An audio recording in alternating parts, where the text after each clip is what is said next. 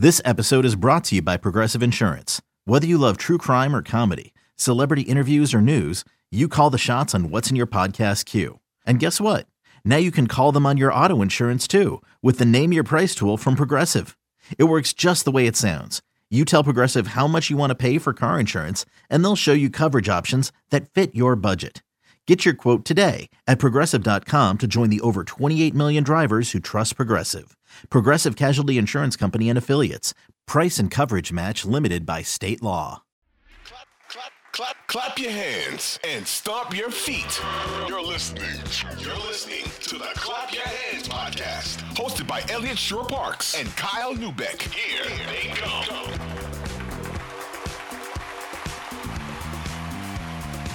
Radio 94 WIP. It's the Midday Show. Hugh Douglas, Joe Giglio. You guys with us. 215-592-9494. Coming up, 12:30, the Daryl Morey press conference. I think it'll be certainly the most interesting presser he's had since he got here. He's dealt with some stuff, but this is a lot as we enter the offseason with the Sixers losing again the second round and a whole bunch of stuff out there, including replacing Doc Rivers as the coach. Let's go to the guest line here. Eliot Shore-Parks. He's calling in. He's brought to you by Cozy Jewelers. Step up to the fifth C. That's color, cut, clarity, carrot, and Cozy. Eliot, how are we doing today? Eliot, what's going on? How you guys doing? So Eliot, right out the gate, do you want to blow this thing up, man, or what? Of course not. It would be utterly foolish to blow it up. And Joe, I'm actually disappointed. Me and you are normally on the same side of things. This is probably the first time we've ever really disagreed on something. I think it's perfectly okay to feel emotional about how this season ended. Game 7 was one of the most disappointing losses I can remember watching. But you can't make decisions based off emotion. And the reality is when the dust settles, the Sixers are one of the best teams in the league. They were one of the best teams in the regular season. They have one of the best players in the league. And they lost to one of the best teams. And that's disappointing. But they almost eliminated them in Game 6. And then they lost Game 7. So unless you have a plan that's going to make this roster better next year, I will go into next year happily with this roster and just hope that next time D'Anthony Melton makes 2 more threes in Game 6 and they're still playing. Yeah, and I understand your point, Eliot, and what you're saying is not wrong. But a couple things stand out to me. One, it's just I've reached the point where I don't believe they can win a championship with Joel Embiid. And James Harden I've never loved, but I just don't think they can win it. So once I've reached that point, this is the only option I see. Like this, I feel similar than I did a decade ago when the process began. Now, these are higher profile players. They're better players. Obviously, Embiid and Harden are better than what they had then. But I don't see the path to a championship. So, that's where I'm at, where now is the time. They're at a fork in the road. If they go down this path again and it doesn't work, the value they're going to have on these players is less. This is the time to get out of these contracts and move on. And, Eliot, the other thing, and I heard you say yesterday, Mark Cerise, and you're right technically. They went to Game 7 with maybe the best team in the NBA. But, Eliot, I don't believe that series was as close as we think it was. The average win margin by the Celtics was about 20 points per game. The Sixers won by about 4 points per game. There are a couple late shots from an overtime or from losing in 4 or 5. I don't think they're close. That's really where I think that's where our disagreement comes from. I don't think they're close. So, look, you can look at the series a number of different ways, and really it depends on how you want to look at it. Because you could also say that, Jason Tatum was pretty bad that series up until the last 5 quarters, or really the last few minutes of the fourth, and then all of the obviously Game 7. Right, but Marcus Smart carried him most of that series, right? I mean, he did not have a great series. So when you look at that series and you say it's not close, Celtics fans midway through Game 6 were sitting there going, we're never going to win with Jason Tatum. They lost in the finals last year and he was bad. And here he is once again. It's Game 6 and he only has 2 points. But what happened? The game turned around. Tatum got another chance. And now all of a sudden Tatum's a cold stone winner that everybody would trade for Embiid. But that wasn't the case 6 days ago. The Sixers were title favorites 6 days ago or something like that. So while I get your point that the Celtics probably had more showing of dominance in the series, the Sixers beat them 3 times. The series was 4-3. So there's not a huge gap between these teams. So how do you justify the performance that both Joel Embiid and James Harden put in Game 7? You can't justify it. It was unforgivable. It was a terrible game. But the reality is, what are you going to do? What are you going to trade Embiid for? How are you going to replace Harden? If you want to give me an idea of what you're going to trade Embiid for that is a good trade, of course I'll listen to it, because I think, much like the Eagles say, it's smart to listen to every offer. But I don't think there's a good Embiid trade out there, so he's going to come back. And then with Harden, well, hold on one second. Why I wouldn't don't there wanna be a trade good Embiid. if Embiid is as good as we make him out to be? Why? But Tell me one. well, just put him on the open market and get shouldn't the packages come rolling in? Yes, you will get packages that are going to be draft picks, but that's blowing it up. And also with the way the lottery is today, draft picks aren't even as valuable as they used to be. When Hinkie did the lottery, the process thing, 10 years ago, it was if you had the worst record, you got the best odds. We saw last night, I think Houston had the best odds. They're picking number 4. So it's not the same. Draft picks, to me, the idea of getting 3 draft picks and 3 pick swaps for Embiid is not enticing. I don't think there's a very slim chance you will end up getting a player as good as Embiid. And then when it comes to Harden, the cap situation, the way it works out, if you let him walk, you can't replace him. So what we're really talking about here is, do we care if Joshua Harris spends more money? And I don't care. I want him to go over the cap and to keep James Harden. I don't want to give him a max deal, but it doesn't impact their cap space. So I really don't care at the end of the day how they bring him back. He was really good for them this year. And they're probably swept in that series if he's not on their roster. He single-handedly won them 2 games. So I think there's a bit of revisionist history, too, on how good he was. So I agree with that. And I think you and I see the Harden thing similar. Like, if they are trying to win next year, they just have to kind of keep him, right? Like, I want to blow it up, so then it's easy to move on from him. But if they're trying to win next year, that's a different story. Then they're kind of stuck in bringing him back. Eliot, what did you make of the Doc Rivers firing? It's not surprising that they fired Doc Rivers, but what did you make of it, and what's your thought on, among the names out there, who you might want to replace him? I'm not surprised they fired Doc. We could debate whether he deserved to be fired. I think that he actually did some good things this year. Clearly, the move the Celtics made where they added the extra big men, Doc couldn't adjust, and that's one of the reasons they lost. So I was okay with firing Doc. When it comes to replacing him, my advice to the Sixers would be, look how the Eagles do things. Look how the Eagles hire head coaches. And I think the last 4 coaches that Jeffrey Lurie has hired, they've not been retread head coaches. They've not been old head coaches. They've been young guys that are motivated, that maybe are on the list of the top 5 candidates or whatever. But what they end up being are the best coaches almost every cycle he's hired. So when I look at the candidates, I have no interest in Mike D'Antoni. I don't want Monty Williams.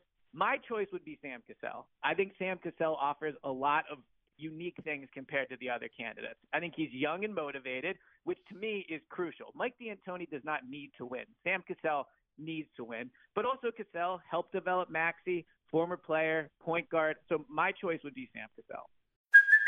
Hey, it's Kaylee Cuoco for Priceline. Ready to go to your happy place for a happy price? Well, why didn't you say so? Just download the Priceline app right now and save up to 60% on hotels. So whether it's Cousin Kevin's Kazoo Concert in Kansas City, go Kevin, or Becky's Bachelorette Bash in Bermuda, you never have to miss a trip ever again. So download the Priceline app today. Your savings are waiting. Go to your happy place for a happy price. Go to your happy price, Priceline. Well, he's certainly a possibility here.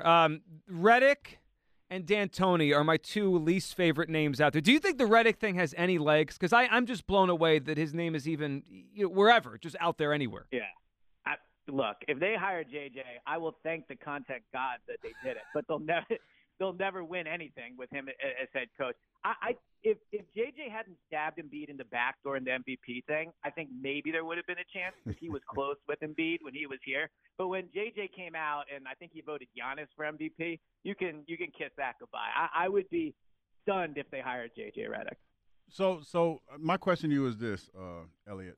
What if James Harden decides to opt out and go back to Houston? What do you think the Sixers are going to do if that's the case, since you want to run it back? Yeah.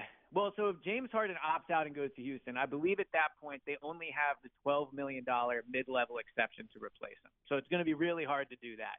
At that point, and you can do this anyway, but you try to trade Maxey and Toby, see if Dame Lillard's willing to leave Portland. I'm not a huge Bradley Beal fan. I think he's really fallen off the last years. He's a potential option.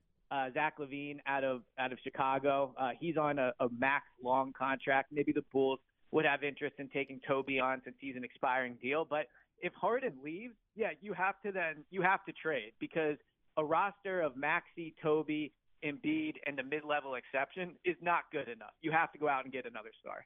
Eliot, Morey's going to speak today at 12:30, and it feels like he's the one guy that has just been above the criticism for what's gone on. Obviously, the players are on the court. They didn't play well. They get roasted. Doc gets fired.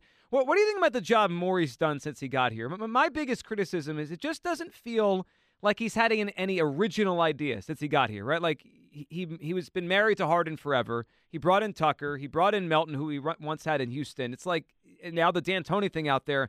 I thought he would kind of, have a different Morey 2.0, but it just feels like Morey 1.0 in Philadelphia. What do you think about the job Morey's done? The job he's done is interesting because on one hand, I agree with a lot of what you're saying. There hasn't been any moves that I look at and go, wow, that's super creative and out of the box, and I can't believe he did that. On the other hand, the team is considerably better than when he got here. I know now people are down on the team, but they were one of the top 4 or 5 teams in the NBA this year. I think they have way more shooters than they did before. This team had no shooting when they lost to the Raptors and the Hawks and those playoff losses. So I think that the shooting on the team is way better. The James Harden trade, because of how Ben has turned out in Brooklyn, you could argue that was still a very good trade. But it's not a trade where Harden, he's not a young player, so there's that downside to it. I think this offseason for Morey is a crucial one. I don't want to hear that there's not much he can do. You're not being one of the highest paid GMs just to sit there and go, well, the cap is what it is.